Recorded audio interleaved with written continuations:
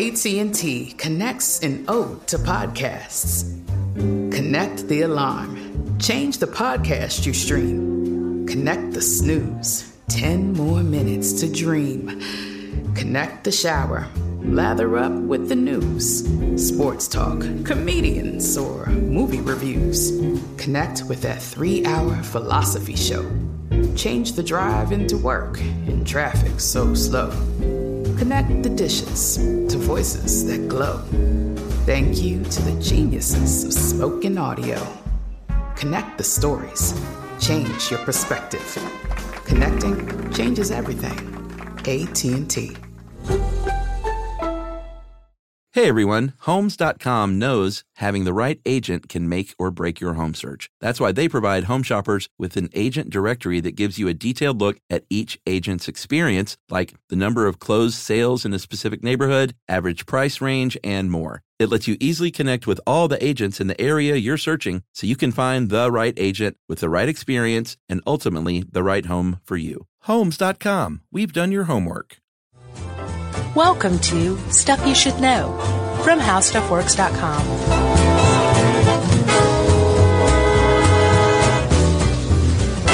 Hey, and welcome to the podcast. I'm Josh Clark. There's Charles W. Chuck Bryant. Jerry's over there eating some soup and crackers, which means this is Stuff You Should Know. Yeah, Jerry's following too close. Yeah, well, she's sitting down at a desk, so it's okay. It's dangerous to eat soup and crackers right on someone's bumper. Right, you could set somebody off and they may go crazy on you and shoot you. That's right. I would like to just right off the bat say that in Chuck's book, Driving, there are 3 kinds of drivers. Okay. I thought about this. There are good drivers. Okay, that's me. Which are generally just capable, confident. You make mistakes, but you're just in control of your vehicle. Defensive driving. That's me. There are bad drivers. That's me. Nervous drivers. You know, have you ever been in a car with someone that just doesn't feel confident behind the wheel? No, this is not me. That's the worst. Yeah. It's scary. Sure. Well, it's not the worst, actually. That's coming. Okay. But also people who are just in their own, like I say, they have their heads up their fannies. I say that a lot in traffic. Yep. Get your head out of your fanny. Right.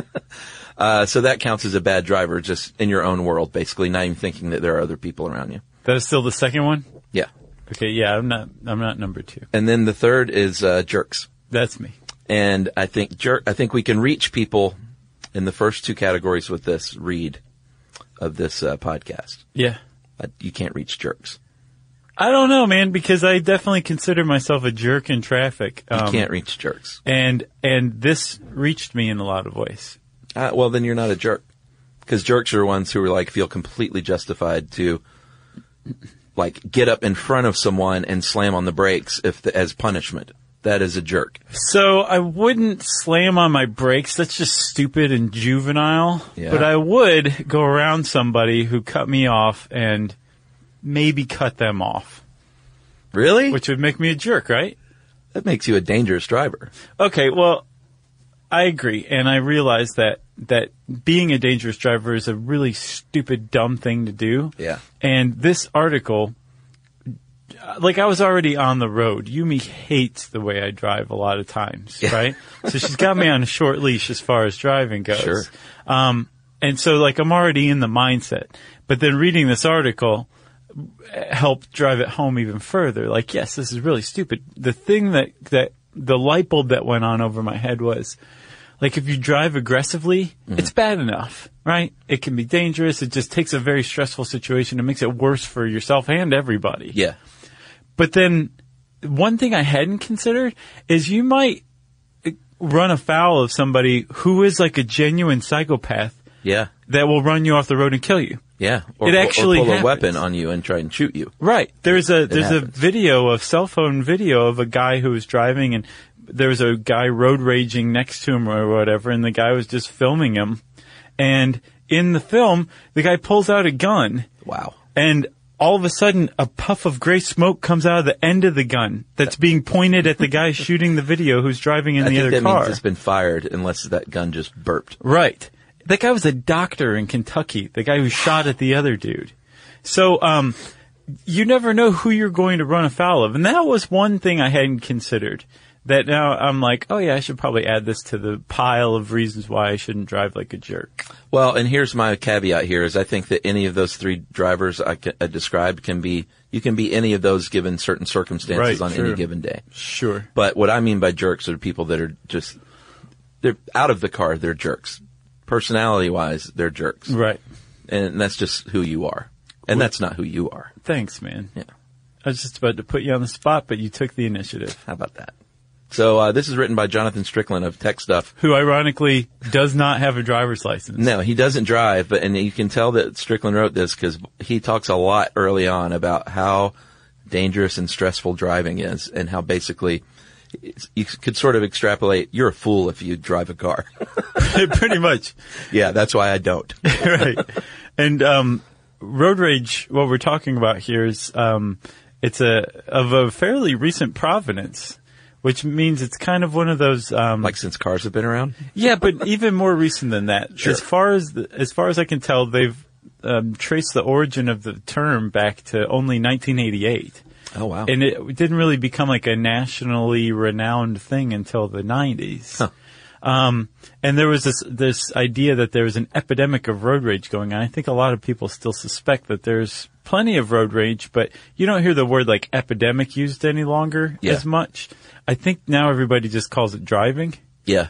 But it's also contextually bound, right? Yeah. There's not like a strict definition of it. No, but you can't have road rage without having a car. And the more and more I looked into this, more and more I realized that road rage is not, you can't just extrapolate it onto other conditions. It is a very unique, very specific type of mental malady, basically. Yeah.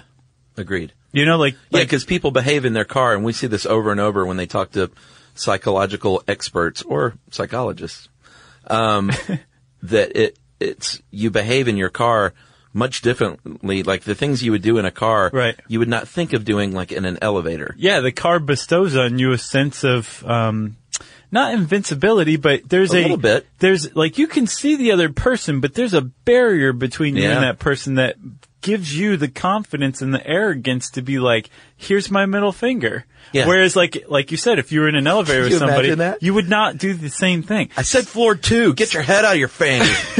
Middle finger. Right. So the car sets you up for a certain sort of psychological aggressiveness. Right? Yeah, it's become okay. But it's also when you're in a car, you're almost always plopped into a set of stressful circumstances. Yeah. And so all of this together leads to the potential for road rage to just kick in. Yeah, well, there's someone, and boy, what a name, Dr. Leon James studies this a lot, and he is even known as Dr. Driving, because he has been an expert witness to Congress on traffic psychology. That's all it takes to get a name like Dr. Driving. I bet he never gets honked at with that vanity plate in traffic. Right. Dr. Driving. So, he believes, and I tend to agree with him, that one of the big causes of road rage isn't too many people or traffic or whatever, but the way our culture views aggressive driving. Yeah. And he pointed out that children who see their parents are nice and sweet folks, when they get in a car, they see them driving aggressively and yelling things and saying things. And this brings kids up with this idea that, wait a minute, when I'm in this weird tin can on 4 wheels, or when my parents are, their personality changes. Yeah, I get to flip a bird at people. Yeah, and it's fine. You can yell, scream, and cuss. Would never do that in real life. Right. But, so children see this, and then it becomes, or if you just watch TV or movies, aggressive driving is the norm. Yeah. Have you ever seen The Transporter? Yeah. Or Bullet? Yeah, or Fast and Furious 12. Or The Best Car Chase Ever? Blues Brothers? Ooh, that's a tough one. No, that's it. That's the one. That's tough. That's the one. Fridge Connection? Oh. Ronin? Go to sleep. No? Better than the Blues Brothers? Are you kidding? There's just some great car chases. So you have children seeing their parents acting hostilely and aggressively in the car, learning that, right? Yep. You have, like you said, fast driving being glorified to a certain degree. Sure. And then also it's married with this idea that was around for a very long time. Our friend Sigmund Freud came up with this, that if you have some sort of base emotion like anger or whatever, it should be vented. Yeah. And that's not the case they're finding. There's this thing called catharsis theory that, if you have, that basically is what I just said, that like if you're frustrated, you just shout and like bang on your steering wheel and you'll feel better. And studies have found that no, actually, you're just practicing to be better at being aggressive in real life, right? And that supposedly the best way to do it is just ruminate on it. Just basically sulk until it goes away. Or meditate. Sure. A couple of other things that come into play are, especially here in the United States, a tendency to not back down because that's cowardly. Right. We are taught to stand firm.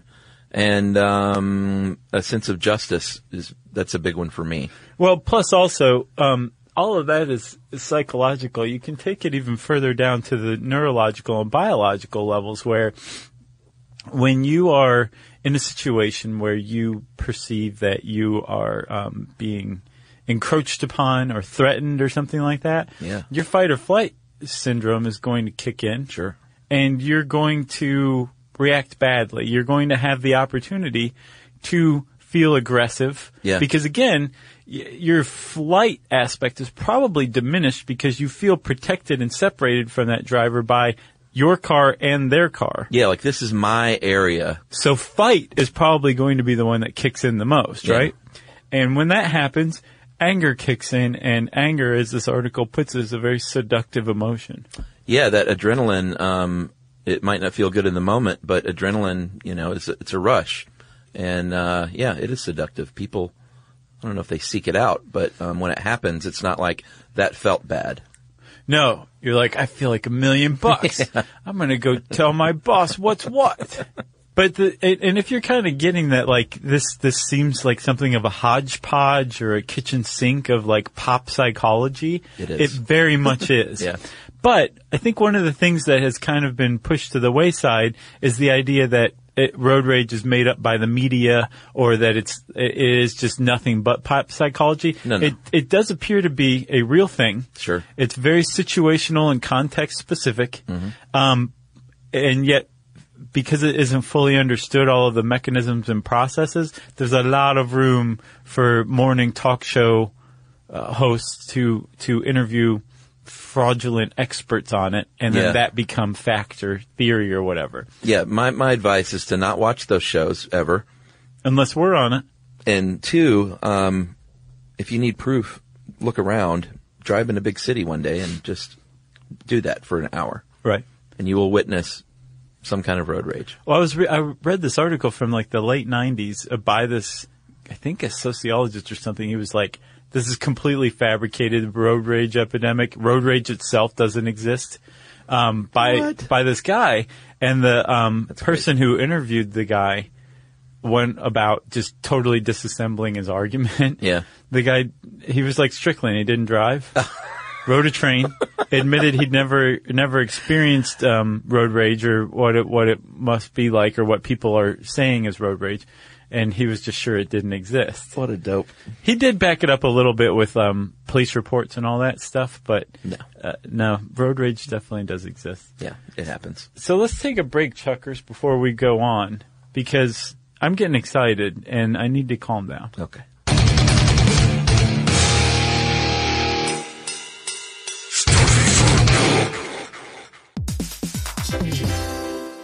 All right, game off. Let's pause here to talk more about Monopoly Go. Because in Monopoly Go, you can team up with your friends for timed tournaments where you work together to build up each other's boards. It's very nice. That's right. And the more you win together, the more awesome prizes you unlock. And there's so much to get. I'm talking about unique stickers that you can trade with friends to complete albums for big prizes, cool new playing pieces to travel the boards with, or hilarious emojis for taunting friends when you smash their buildings or heist their vaults. Plus, Monopoly Go feels new and exciting every day with constantly changing tournaments and challenges, like digging for treasure or a robot pachinko machine. And there's always new timed events that help you win big, like massive multipliers for everything you win or rent frenzies. That's right. There's always something fun to discover in Monopoly Go. So get off the bench and go download it now for free on Google Play or the App Store. Game on!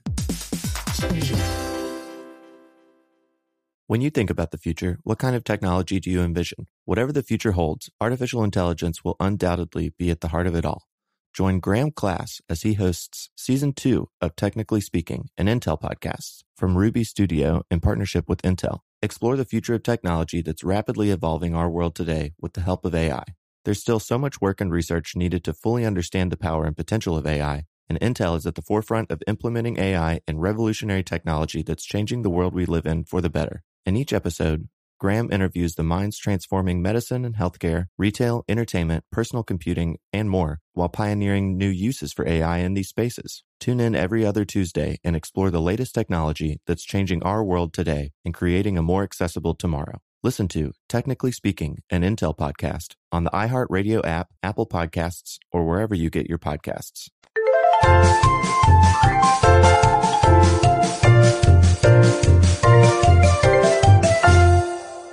All right, I'm feeling calm. All right, good. Let's talk about a little bit about what goes on in a typical incident. What you're looking at is usually almost always an escalation, a trigger and an escalation, an aggressive action. Right.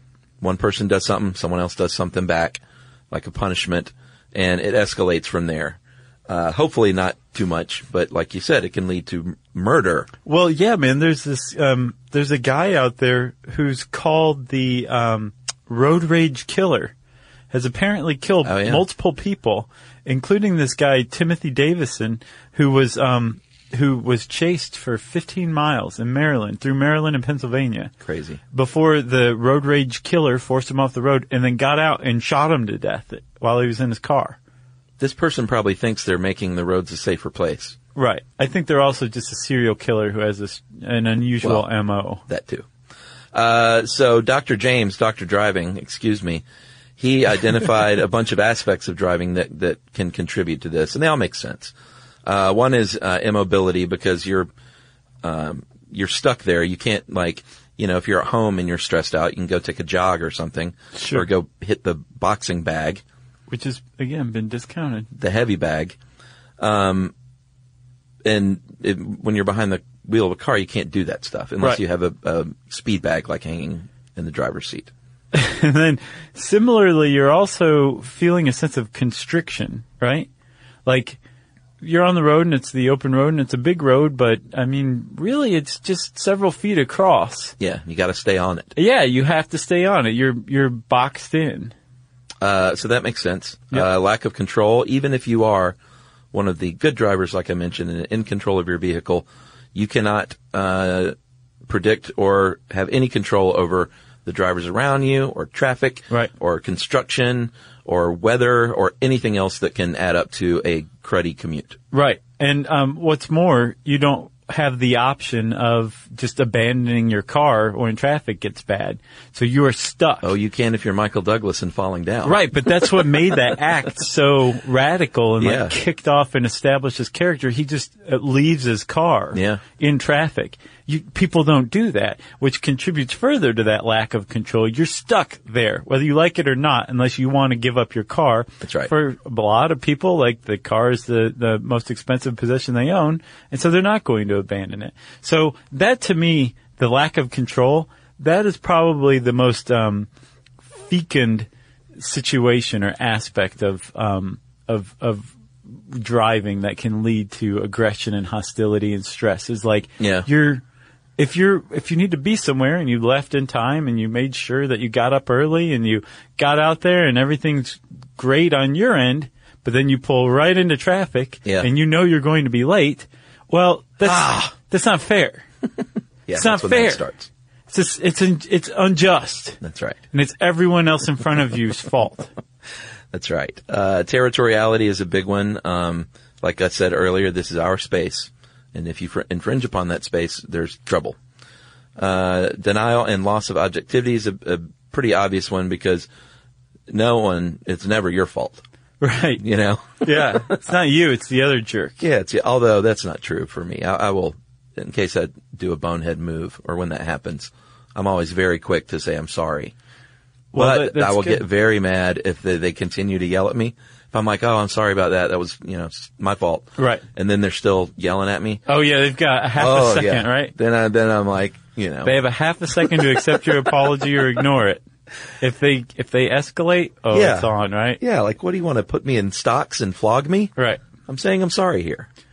And I do the same thing, Chuck. Like, if I do something stupid, like, I almost every time will be like, sorry. Throw the hand up. Sure. Mm-hmm.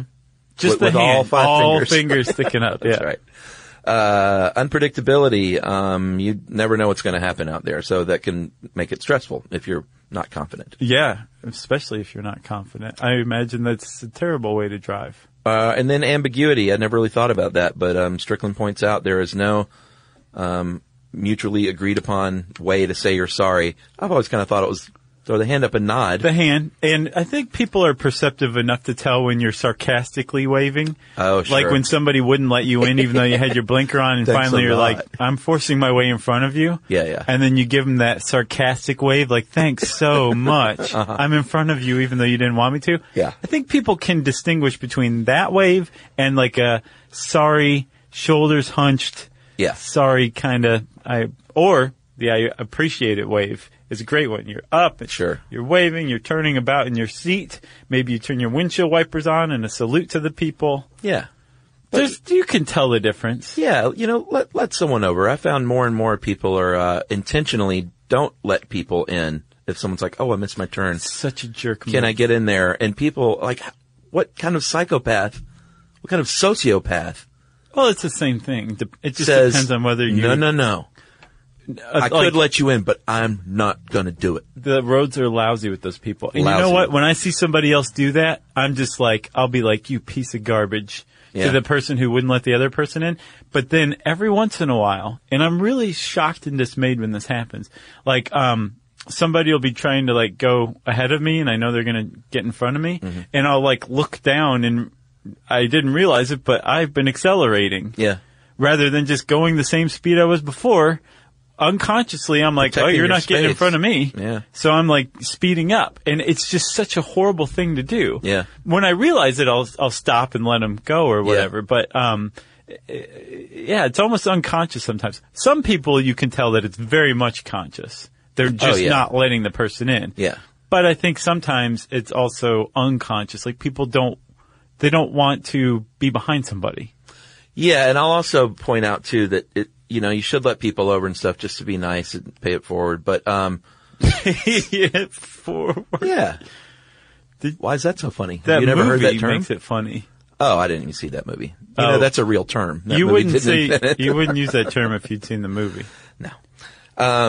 But sometimes if someone has, missed their turn and they're blocking an entire row of traffic that is trying to turn, sometimes you just gotta be like, you missed your turn. Like, take the right, turn around, and start over. Right. Like, there's 40 people behind you. Yep. That didn't miss their turn that are trying to take that right. Man, totally agreed. And those people are like, nope. Yep, I'm just gonna sit here. Or blocking the box at an intersection. Yeah, you just sets everybody back. Yeah, big fines in New York City for not in Atlanta. It's a free-for-all here in Atlanta. Yeah. Anybody can pull into an intersection at any time and block as much traffic as they want. And it's partially, the traffic planners are partially responsible for this, Chuck. There are plenty of dumb lights out there and dumb intersection systems that need to be improved. But one rule of thumb is you don't block the box. If everybody agrees not to block the box, then traffic will actually move a lot faster for everybody. Yeah, well, actually, take a step back. The real rule is don't enter an intersection if you cannot get completely through the intersection. Well, that's the thing. Don't block the box. Yeah, but sometimes people think like, oh, well, I think I see traffic moving. I'll just go ahead and get out there. Right. Then that light turns and then you're sitting in there like a jerk. What we need is just driverless cars. Do the thinking for us. Or people without their heads up their fannies. All right. So is it road rage? Is it aggressive driving? It's hard to determine that because you ask 100 people and you're going to get 100 different answers. Like some people say, like, no, driving 40 and a 30 is fine. That's not aggressive. Yeah. Supposedly 47% of Americans consider driving 10 miles an hour or more over the speed limit to be a type of aggressive driving. That's part of the problem is you have wildly different opinions on what aggressive driving is. Right. So, not only do you have different opinions on what aggressive driving is, even if people all agree, yeah, like tailing somebody is or following way too closely is aggressive driving. It is. I think pretty much everyone can agree on that. There's still no quantifiable way to say that. Is it like 3 feet? Is it a car length? Well, can you judge a car length? Like there are actual laws that say the amount of car lengths you're supposed to be behind someone. How many? Well, it depends on your state. What state? Georgia. Well, I haven't taken the driver's test in 30-something years. But if I remember, like, they teach you in driver's ed, like, 2 car lengths is safe unless it's raining, and then you're supposed to increase it by 1. But, I mean, there are rules. Okay. It's not just indeterminate. People don't follow them. No. But, like, that's where you'll get a ticket if you rear end someone. Right. Once you rear end somebody. But people very rarely get pulled over just for following too closely. Of course not, unless you're following a cop too closely. So, okay, agreed. Like, there's no real definition necessarily of road rage. Although Strickland points out that there's a lot of people say what would constitute aggressive driving is road rage. Right. And he kind of sticks to the definition of road rage is when aggressive driving triggers a situation where people are committing acts of violence against one another, either using their cars or because their cars are around their cars. Yeah, I guess my definition would be more than one interaction. Like, one person cutting someone off and, like, flipping a bird, not nice, but I don't know if that's road rage. But if then that person reacts to them back and you have a situation going on between two people, that's road rage to me. My definition of road rage is when something just sets you off and you go with it. Even if you're not like, even if the person doesn't see you or you're not trying to get the person to see you, but like you're pounding on your steering wheel because somebody cut you off or they didn't use their blinker or they're sitting there on their cell phone at a green light or something like that. And you're just that moment of basically temporary insanity. Yeah. That can just be a one-off to me. It doesn't even have to necessarily overtly include two people. It can be one person being set off by the behavior of another person. Yeah. That to me is road rage. Yeah, I've gotten much worse, I have to admit, about, when the light turns green, it used to be just a polite look, like someone doesn't notice, just a little beep, the light's green. Yeah. But now the person is invariably looking down at their phone, and I don't just do a kind little beep anymore. Yeah. I give them a honk. And the other day, oh man, I had a lady sitting at the green light on her phone texting. I could see her. I honked good at her. She flipped me off and continued to, like, I'm going to finish my text. Oh my God. Oh dude, I had to like channel every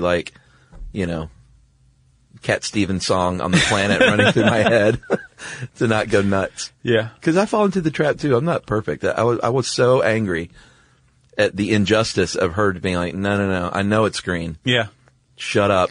I'm going to finish this text. Or similarly, I'll notice people who are, not quite that hostile, but like you'll beep and they'll look up and they'll see like, oh, it's green. And then they start to do both. Right. They're still on their phone, but then they start to drive, like slowly. but they're going like a half a mile an hour, and it's not that much better than flipping you off and sitting there continuing to text. At least that lady knew where she stood. Yeah, maybe I should give her credit for just being herself. Yeah. All right, so Dr. Driving, he lists he divides aggressive driving up into 3 areas that I think are pretty emblematic of what you see every day. There's impatience and inattentiveness, which is sort of what I was talking about earlier. You're rolling through stop signs, you're blocking the box, you're sitting there on your cell phone, you're speeding, you have your head up your fanny, or your other excuse is, I'm super late. I'm sorry, but I'm really late. Yeah, these are almost two opposite sides of the same coin. Yeah. But they constitute Dr. Driving's lowest level of aggressive driving. Right. Or road rage, depending on your definition. Right. Don't you find that a little disconcerting that after all these years, we still don't have a distinct definition for road rage? And that there's a guy named Dr. Driving at the vanguard of the study of this? Yeah. All right, it escalates into number 2, which is a power struggle. And this is big, this is a big deal. This is when you are flipping someone off, they're flipping you off, you've rolled your window down, you're making that eye contact that they don't recommend you make. Right. I'm much more passive-aggressive. I never make the eye contact. Right. Do you, scratch the side of your face with just your middle finger? No. I don't do that. I don't flip anyone the bird. That's just... I'm just like, you never know who that person is. Yeah. Like, I don't want to have someone run me off the road and try and kill me, basically. Right. See, that never even occurred to me. And I'm a passive-aggressive Southerner. Gotcha. That's really probably why. Tailgating people, cutting them off, acts of retaliation. And basically, he says that this is people with an unhealthy mentality when you think that you're the target of someone else. Like, that person is after me. Which can be the case. That happens to me a lot. Like, anyone who's driving slow in front of me in the fast lane is purposefully not getting over because they don't feel like they have to. And it doesn't matter that I'm behind them. They don't have to do it. They don't care. It's their right to be in the fast lane just as much as mine. Yeah. Even though they're driving slower. That is one of the greatest challenges in my entire life is just dealing with the left that. lane. Yeah. Yeah, that's one of your big peeves. Georgia has a law now where you can be fined for driving slow in the fast lane. Yeah, we actually talked about that on an episode. Mm-hmm. And I think we were talking it up, and we got some mail from people like, "That's a ridiculous, dangerous law." I'm like, "No, that's a great law." Yeah, our response to all of them were, "Get out of the left lane." Yeah. Problem solved. So that one's mine, where it's like I have to remember. There's nothing personal. Yeah. And even if that guy is like, well, it's my civic right to be in the fast lane too, jerk, it has nothing to do with me. Yeah. That person doesn't know me. It's not anything to do with my day. And I was reading this thing in Pacific Standard. Did you read that article? Yeah. It's called The Psychology and Biology of Road Rage.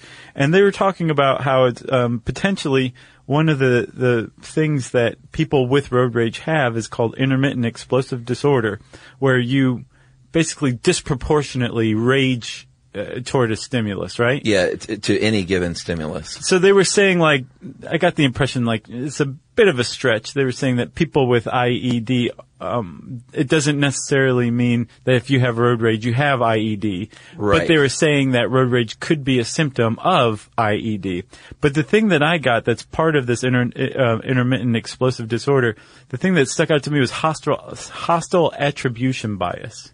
Yes. That seems to come up a lot in road rage. Yeah, and I think, I guarantee you that's tied to narcissistic personality disorder. Oh, good. It just sort of goes hand in hand. Yeah. Basically, like, the injury or threat is not an accident. It is purposeful, and personal. Right. But that's what I'm saying. When somebody's driving fast in front of me being a narcissist apparently, I have to say, like, it has whatever. I can just go around them. Doesn't matter. Even if they are like, I know who you are. Yeah. And I know You're that Josh you hate Clark, being the driven podcaster. slow in front of. It really changes nothing. No. We're still going 70, 80 miles an hour down a highway in metal boxes, which means safety first, no matter what. Yeah, so do you get up in front of them and then do the old douse them with your windshield wiper fluid? No, I don't do that. I've seen people do that before. Like, all right, I guess I got to turn on my wipers for a second now. I've never taken that as a hostile act, although I'm sure people do that. It's a thing. I've seen people do that. Yeah. Someone will cut you off and they'll get in front on the highway and squirt because it'll blow over the car at a high speed. Yeah, no, I know what you mean. Children, basically, acting like children. I will, I have gotten to the point now, I've gotten way better, Chuck. I really have learned to just keep my aggressive driving in check. Yeah. And just let it go. let it go. And like, there'll be a spark there, but I've gotten to a point where I can be like, it doesn't matter. Just go around them. Bite your lip. Right. Until it bleeds. Yeah. Until the teeth work their way all the way through. I see you come in the mornings, you're just bleeding. bloody in the face. But if it's really bad, if somebody is clearly just being like an arrogant jerk, like this is my fast lane too, my taxes paid for this, I don't have to get around you, and it's a real thing. I've got this thing now where as I'm passing them, pass them slowly and calmly, and everything's safe. Uh-huh. But I'll just be like staring forward with this huge overbite. Like Cletus the slack-jawed yokel? Exactly. And it works really great. That's pretty good. And it feels pretty good to me, too. It feels more clever than, like, shooting someone in the bird, you know? Anyone can throw out a middle finger. Sure. Unless, I guess, you don't have the middle finger. You know? That's a problem. So the final category is recklessness and road rage, and that's when it escalates to full-on violence. Like, I'm going to use my car as a weapon, or I have a weapon. Yeah, and this same Pacific Standard article referenced an article in the journal, sexy journal, Accident Analysis and Prevention. Yeah, from Harvard. And found that the presence of a gun increases road rage and aggressive driving behavior. Like even if the person doesn't pull it out, just knowing it's in the glove compartment makes them more likely to be hostile. Yeah, it says they're more likely to make obscene gestures at motorists and follow aggressively behind other cars. And they're saying, does that mean that you have a gun, you are going to drive more aggressively? They can't say that, of course. Or if you're an aggressive driver, you're just more likely to be the same type of person to have a gun. Right. Exactly. Interesting study, though, for sure. Yeah. And that same guy, actually, what's his name? This other dude, Emil Kakaro. Kakaro. He's a professor. Probably Kakaro. Kakaro. He's a professor at University of Chicago, and he makes a great point. His advice is, don't assume the other person is like you. Yeah. Like, they may be crazy. Don't assume they don't have a gun. Yeah. Don't assume that they're rational and reasonable and that, like, it can stop escalating at some point. Yeah, that's what I tell Emily all the time. I'm like, I trust you. I said, but you don't know if you flick someone off. Like, that may be it for you. And that would really be upsetting if I lost you to road rage because you hung some crazy guy a bird. Seriously. Like, that's one of the more senseless ways to die. Wouldn't you say? Yes. Okay. Top 5? Which leads, definitely up there, which leads to preventing road rage, Chuck, which we're going to talk about right after this.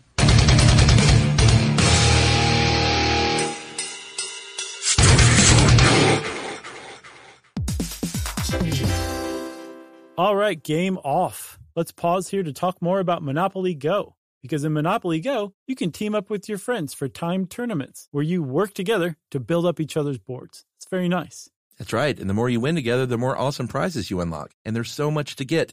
I'm talking about unique stickers that you can trade with friends to complete albums for big prizes, cool new playing pieces to travel the boards with, or hilarious emojis for taunting friends when you smash their buildings or heist their vaults. Plus, Monopoly Go feels new and exciting every day with constantly changing tournaments and challenges, like digging for treasure or a robot pachinko machine. And there's always new timed events that help you win big, like massive multipliers for everything you win or rent frenzies. That's right. There's always something fun to discover in Monopoly Go. So get off the bench and go download it now for free on Google Play or the App Store. Game on! When you think about the future, what kind of technology do you envision? Whatever the future holds, artificial intelligence will undoubtedly be at the heart of it all. Join Graham Class as he hosts Season 2 of Technically Speaking, an Intel podcast from Ruby Studio in partnership with Intel. Explore the future of technology that's rapidly evolving our world today with the help of AI. There's still so much work and research needed to fully understand the power and potential of AI, and Intel is at the forefront of implementing AI and revolutionary technology that's changing the world we live in for the better. In each episode, Graham interviews the minds transforming medicine and healthcare, retail, entertainment, personal computing, and more, while pioneering new uses for AI in these spaces. Tune in every other Tuesday and explore the latest technology that's changing our world today and creating a more accessible tomorrow. Listen to Technically Speaking, an Intel podcast on the iHeartRadio app, Apple Podcasts, or wherever you get your podcasts.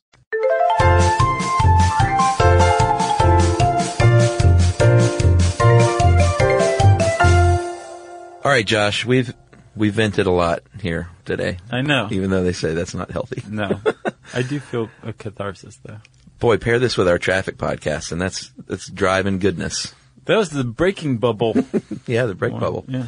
So how can you avoid road rage? Everyone makes mistakes behind the wheel. You can, and actually, there was a little sidebar in here about these guys that came up with a vehicle signaling system to say, I'm sorry. It's not a bad idea. No, because horns, depending on the horn in your car, it can sound aggressive itself, even when you do not mean it that way. Yeah, even a tap, tap with the wrong horn sounds like honk, honk. Yep. But, or like, brrr. Yeah, that wouldn't be a bad idea to have a little light that pops up that says, sorry. And then if they don't forgive you, another one that pops up that says, I said I was sorry. One last chance. Right. But people will figure out how to use those sarcastically. Yeah. Like cutting someone off and slamming on the brakes while flashing, I'm sorry. Yeah. Someone would use it like that. I would have 3 lights. One that says, I'm sorry. 2 that said, I just said I was sorry. And 3 that says, you're dead to me. Right. And then they would have one that says, I don't care. But then like the to me would burn out without you knowing it. And it would just say, you're dead. Yeah. They'd go, oh God, the road rage killer. All right. So everyone makes mistakes. Oh, hold on. I did read an article about I think a Ford, executive who's in charge of the horn. Oh, really? It's like trying to figure out how to make different types of horns. So like in Europe, apparently they have different types of horns available to them. Yeah. That wasn't just Europe. That was Europe in 1910 that you just did. So what are you saying? It can become like when you go to buy a car, you say, I want this kind of horn? Yeah, or it comes equipped with a horn that has different functions and capabilities for different situations. Yeah, that's a great idea. Like supposedly Tesla has one that's like muted for use with pedestrians so you don't scare the bejesus out of them. Yeah, sure. So there's other ones like a chirping one that's supposed to be friendlier. Right. And then there's the semi-truck air horn, which you can get it put in your car. That liquefies your ear canal. Yeah. My problem was with rental cars. Their horns are always lame. Oh, yeah. They're tiny. Like, not even much of a sound. Supposedly, Hyundai released the Sonata, and like, it was a great car, but everybody hated the horn because they found it to be too wimpy. Yeah. So they had to like re-release it with a better horn. Oh, I believe it. Do you remember, did you watch Little Miss Sunshine?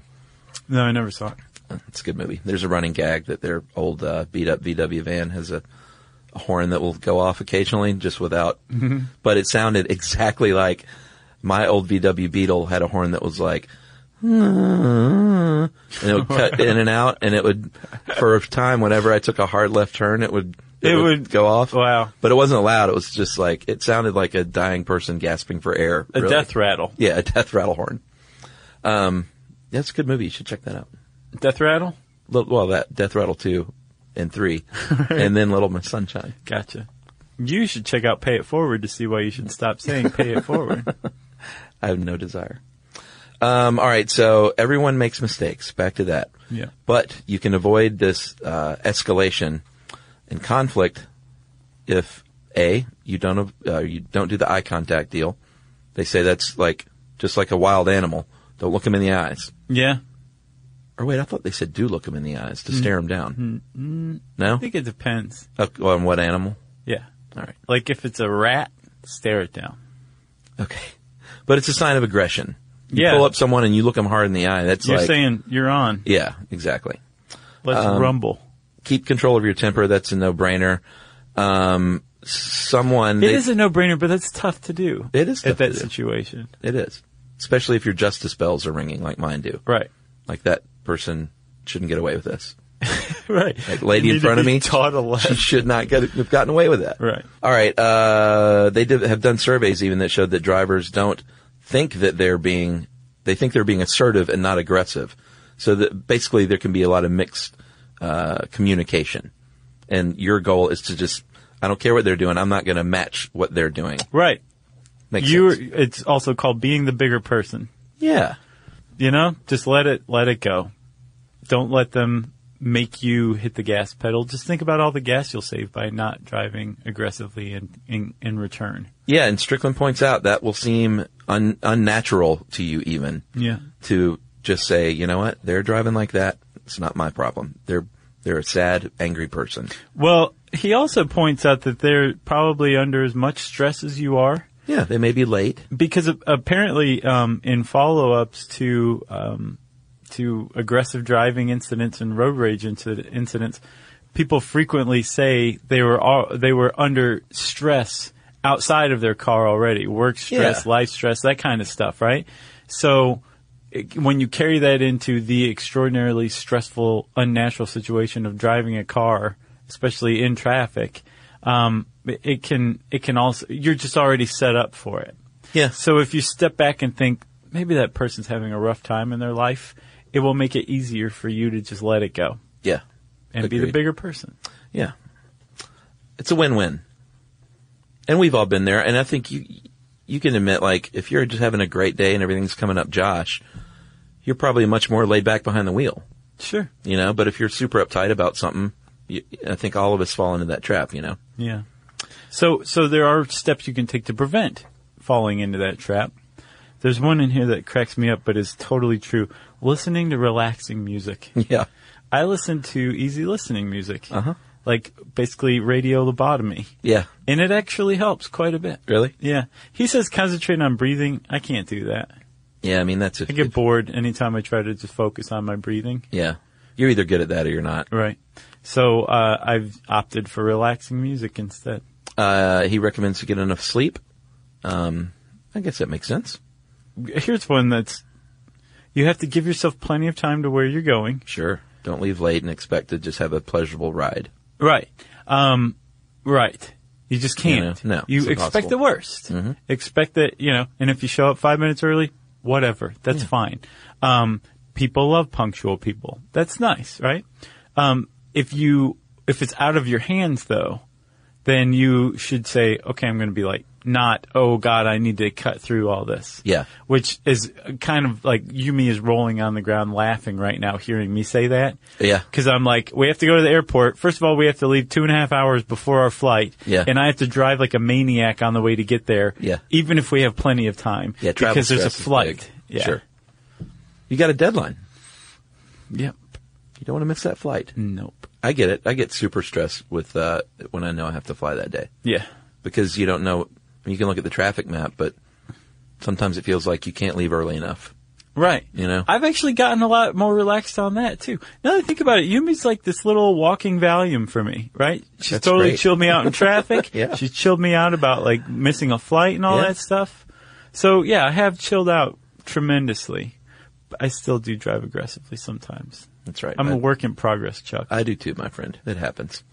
And we've already talked about avoiding venting. That can actually increase your sense of danger and frustration instead of calming you down. Yeah.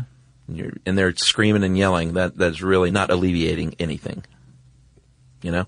I do know. I can tell you afterward, whenever I do it, I feel terrible about myself. Yeah. Like I was just like, why didn't you just let that go? Now you look like a jackass to anybody who saw you like going, ah, and you feel like a jackass too, don't you? Yeah. Yes, I do. That's what I say to myself. So let's talk a few statistics here to close, shall we? Oh, wait, Dr. Driving does point out one thing that I think is probably right. What's that? One of the best ways to deal with road rage, to prevent road rage, is to teach little kids from an early age Oh, yeah. how to drive safely, how to avoid road rage, that kind of stuff. Yeah. And I remember going to Safety City. Did you ever go to Safety City, or have you ever heard of it? Never heard of it. It might have just been like an Ohio thing. Okay. But We had Danger City. it was nice. That sounds kind of fun. Yeah. Safety City was the opposite of that. There were dangers there, but it was all like plastic miniature stuff. So like there was a jail in the center of town and like a Wait, little what is tiny it, though? street. It's like a tiny city, Okay. with like streets and sidewalks and all that stuff, and then buildings and all that. And then you're on your big wheel riding around learning what traffic laws are like. Really? So it's to teach kids how to drive?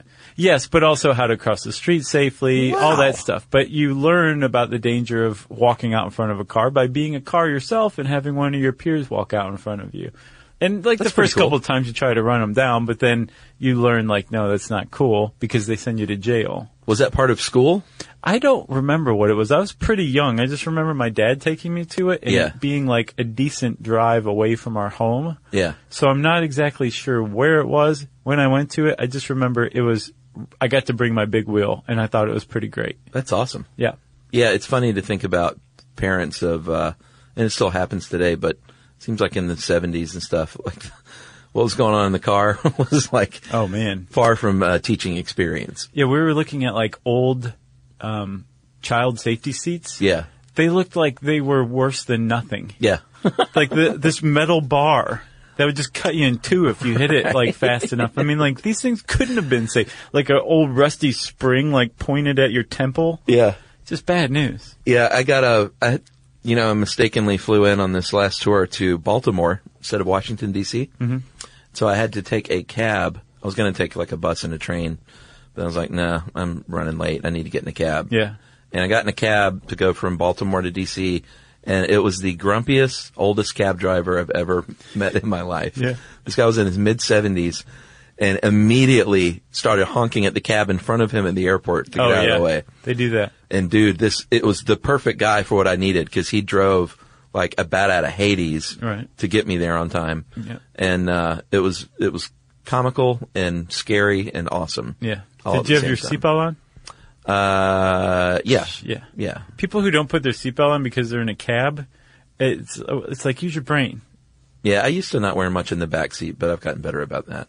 You need to. Yeah. I always figure like, I'll just hit the seat in front of me, right? Maybe so, but you might go flying over the seat and kick the person in the front seat to death. Yeah. It's not just you. Kick him to death. Yeah. Can we talk stats? Yeah. You dug out this, cities, that are the most courteous and least courteous. Yeah, as of the- last year. Auto Vantage survey. They did one in 2009. They did one in 2014. And this varies from year to year, but, in 2014, they listed, Houston, Texas, our own Atlanta, Number 2, least courteous. Baltimore, DC, and Boston as least courteous. Right. And that changed from 2009, which was New York, Dallas, Detroit, Atlanta. The only holdover was Atlanta.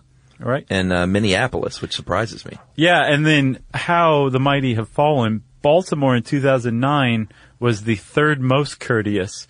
In 2014, it was the third least courteous out of like 25 major cities. It makes me wonder what kind of study this is, to be honest. So they surveyed 2,500 drivers Yeah. who drive in rush hour traffic at least 3 times a week, and then asked them questions that pertain to like aggressive driving and driving courtesy. Not terrible. Yeah, it's not. I mean, it was a phone survey, and each participant spent about 6 minutes or whatever. But I mean, it's about as legitimate as these kind of things get because Yeah, you it's can. the study of road rage, and Yeah. apparently no one's serious about it. Except Dr. Driving, and he can't even be serious enough to just call himself Dr. James. Well, he used to be Mr. Driving, so he's definitely taking it a little more serious. He went back to school. Most courteous cities last year were Portland is number 1, Pittsburgh, St. Louis. But Portland was also number 1 in 2009. Yeah, so they're chill people out there. Yeah. That's been my experience. Portland, Pittsburgh, St. Louis, San Francisco, and Charlotte, North Carolina as the most courteous cities. So how about that? Yep. You got anything else? No, one thing I did see though, I was surprised. Strickland cites a study that found that women and men are pretty close in aggressive driving behaviors, self-reported aggressive driving and road rage experiences. It was like 54% of men, but 44% of women. Yeah. I would have guessed the disparity would have been a little more, but apparently road rage strikes both genders equally. I definitely see angry women out there. And angry dudes. It's both. Yeah. Yep.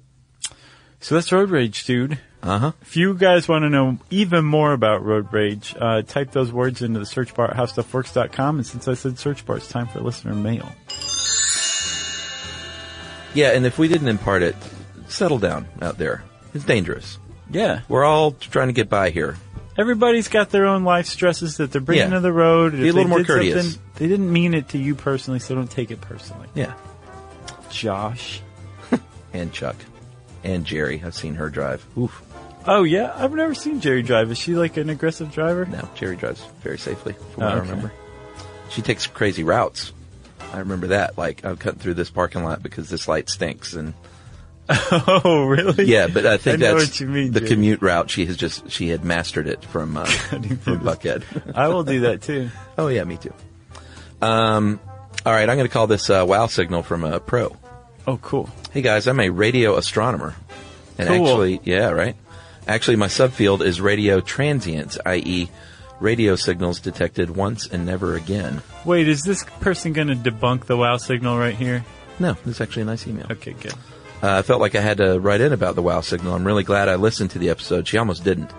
Because you guys really did a great job nicely balancing the science and speculation. So thank you. And when I get asked in the future, I'll be sure to refer people to your wonderful coverage. Well, thank you. I thought I'd give a few more details on it if you're interested. On the it might be real side of things, it's also worth mentioning that the Big Ear telescope used to look at 2 points on the sky at the same time, separated by a small distance, like 2 separate pixels.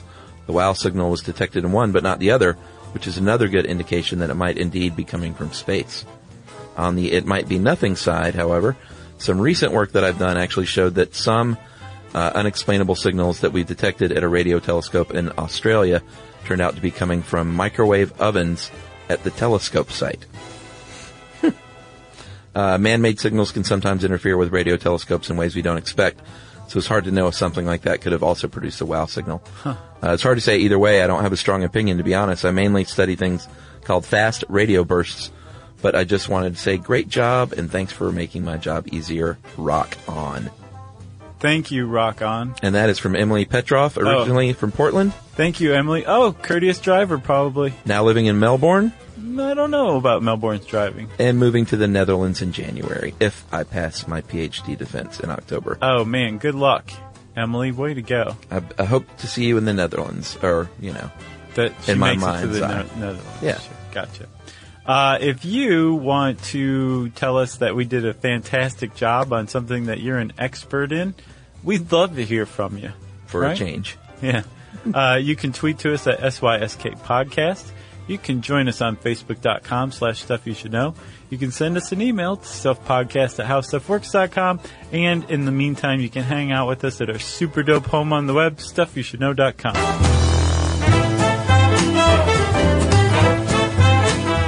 For more on this and thousands of other topics, visit howstuffworks.com.